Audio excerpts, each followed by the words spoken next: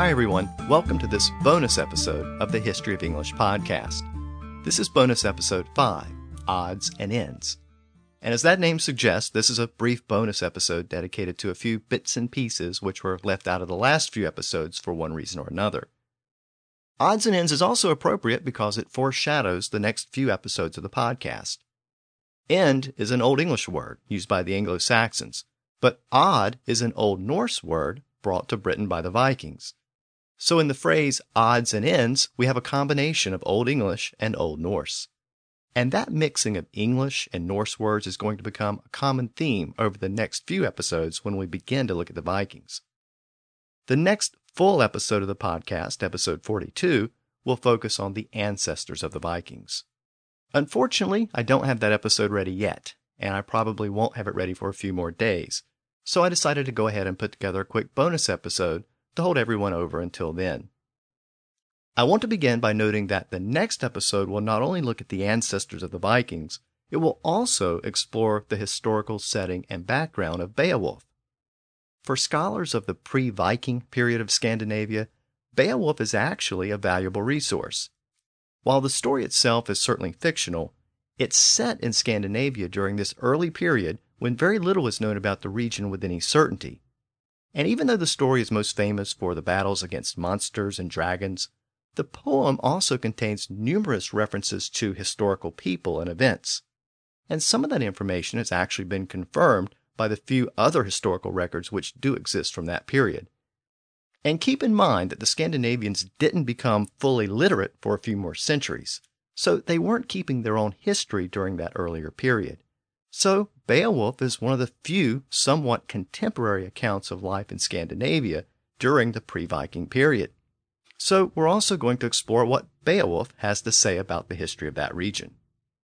And speaking of Beowulf, I'm also working on a special series dedicated to the poem and the language of the poem. It'll be similar to the way I've examined the language of Cædmon's hymn and the Ruthvel Cross inscription and Ethelbert's Laws of Kent. But obviously, Beowulf is a much larger and much more famous text. So I'm working on a separate series dedicated to that poem and, again, the language and the history of that poem. And I'll have more information about the series next time. So until then, let's explore a few odds and ends which didn't make it into the last few episodes for one reason or another. And let's begin with some more English compound words. And specifically, let's look at the original names for the fingers. In the episode where I discussed marriage terms, I noted that the ring finger was sometimes called the latch finger or medical finger. Well, the first finger was called the skytte finger, which was literally the shooting finger. But I haven't been able to find a definitive reason why it was called the shooting finger. My assumption is that it had to do with shooting arrows. Of course, we sometimes use a similar term today. We sometimes call it the trigger finger. After the Normans arrived and Latin influence increased, English developed another compound word for that first finger. Since it was the finger used for pointing, English borrowed the Latin word indicere, which meant to point out. It's the root of the modern English word indicate, and it gave us the word index, and the finger became known as the index finger, which is a good example of the marriage of Latin and English. Index is Latin, and finger is Old English. In Old English, the middle finger was called the long finger or the long man. But the Greeks and the Romans had this gesture where they would stick up the middle finger as an insult, like we still do today. It was a phallic gesture, and it too passed to the Anglo-Saxons. So the middle finger was sometimes called the rude finger, and another later word for it was the fool's finger. As I've noted, the third finger was sometimes called the latch finger or the ring finger, just like we do today. And the fourth finger, or little finger, was called the ear finger because the Anglo-Saxons used it to scratch their ears. The term pinky is actually a very recent 19th century word borrowed from Dutch. And in case you were curious, the name of the thumb has been retained since Old English. It was called thuma by the Anglo-Saxons. And as I noted, the word finger is a native Old English word, which goes back to the original Germanic language. And there are some scholars who think that it's cognate with the word 5, because there are 5 digits on each hand, but not everyone accepts that connection. So that little bit of etymology about fingers got left out of the earlier episodes. And I also recently discussed the spread of learning and scholarship in Anglo-Saxon Britain, especially in Northumbria.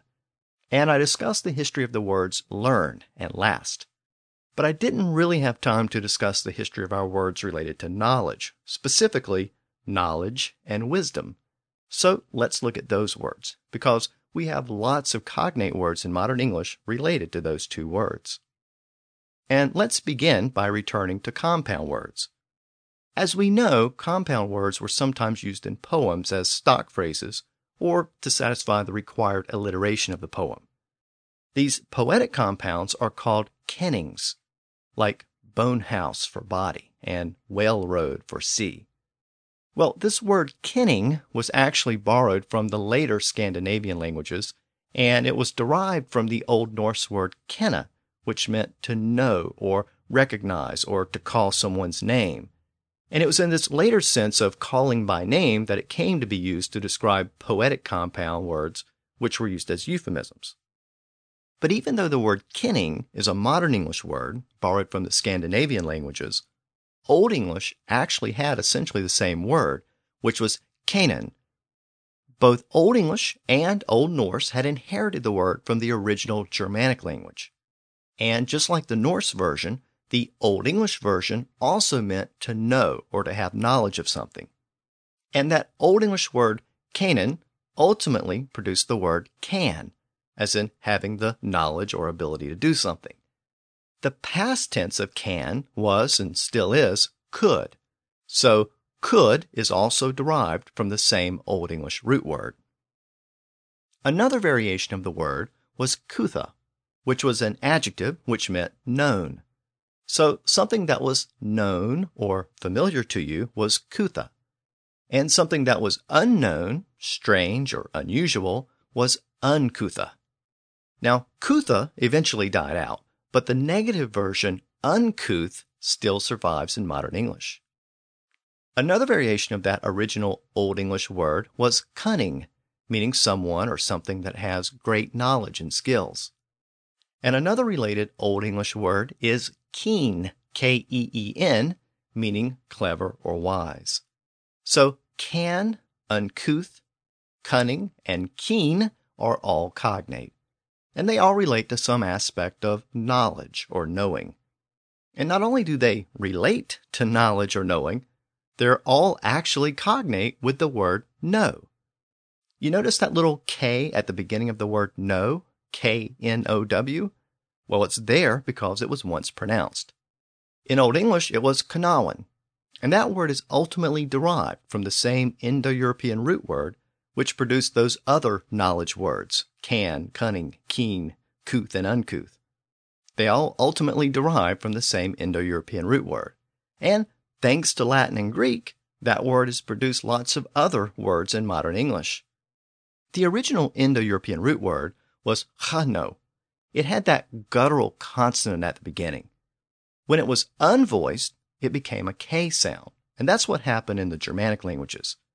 But when that consonant sound was voiced, it produced a G sound, and that's what happened within Greek and Latin. And this is actually one of the rules of Grimm's Law. That's how English has acre from Old English with a K sound and agriculture from Latin with a G sound.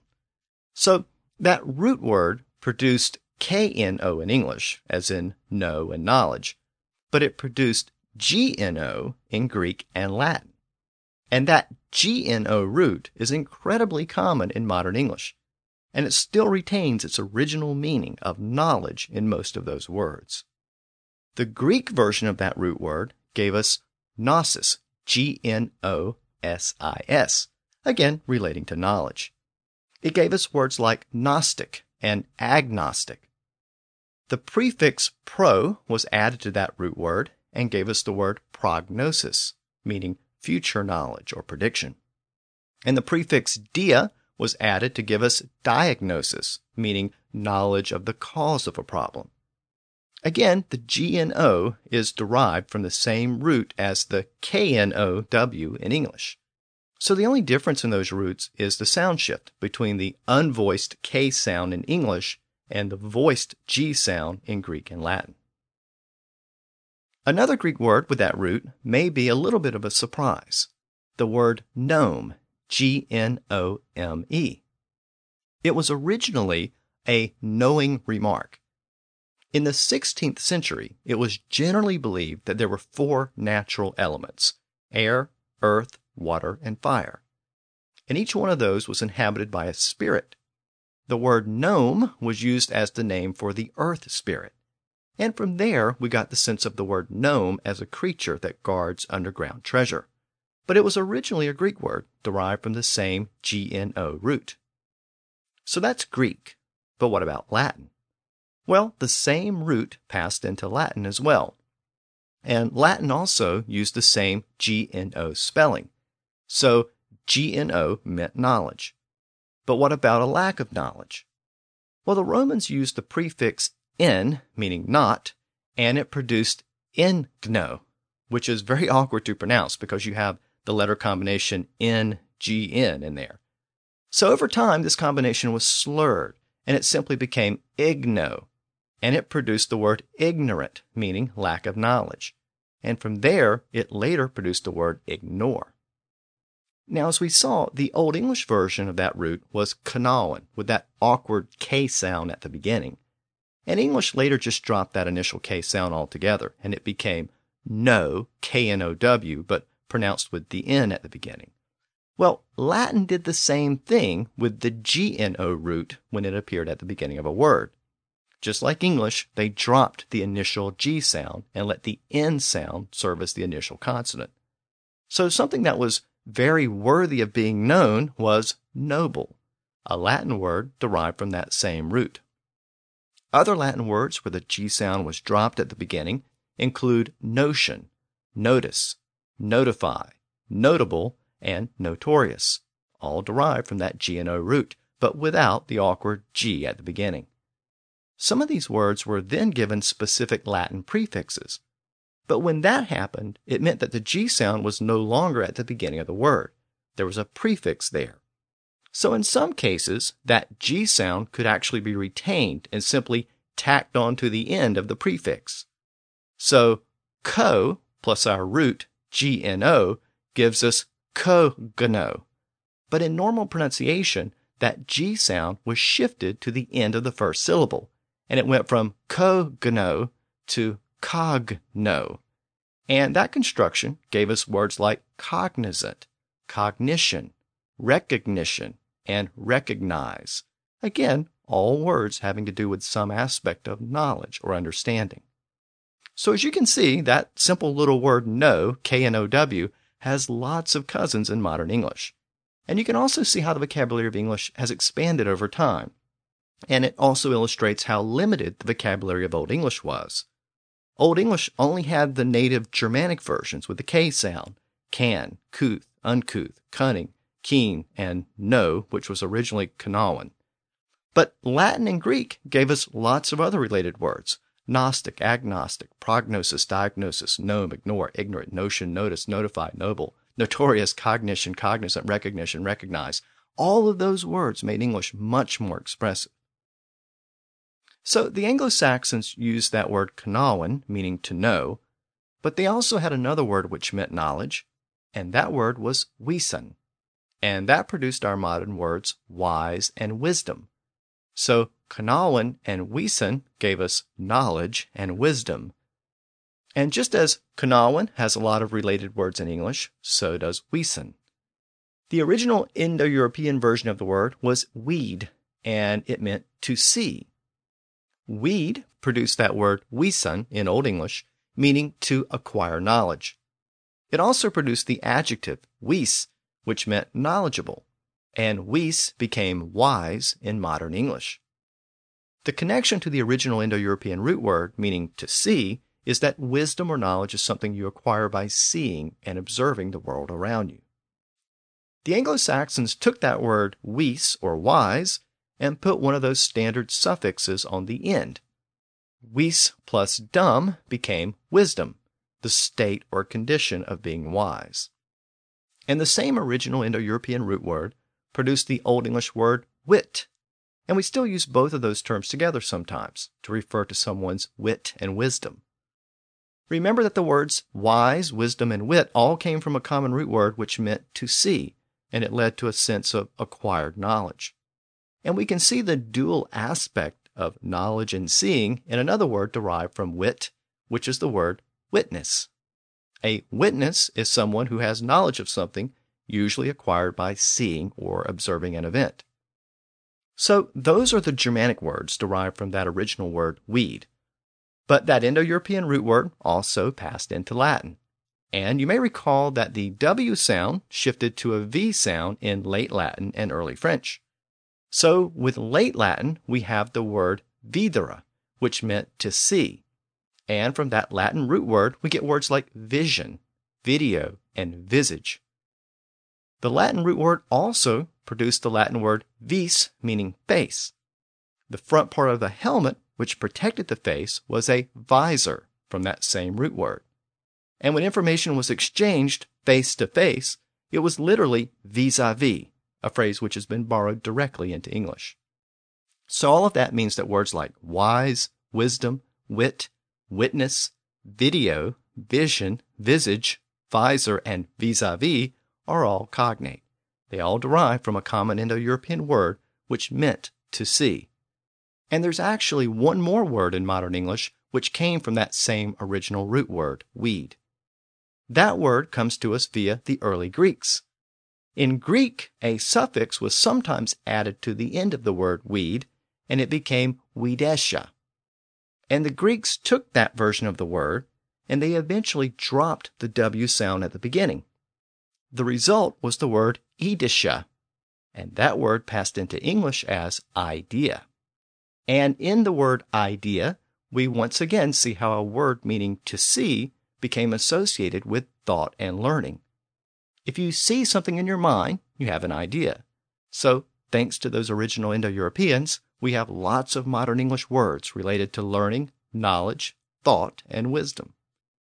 So I hope you found all of that etymology interesting. I didn't have room to fit it into the earlier episodes, so before we move on to the Vikings and other concerns, I wanted to present that information to you. Next time, we'll continue to look at the history of English, and we'll turn our attention to Beowulf and the other ancestors of the Vikings. So until then, thanks for listening to the History of English podcast.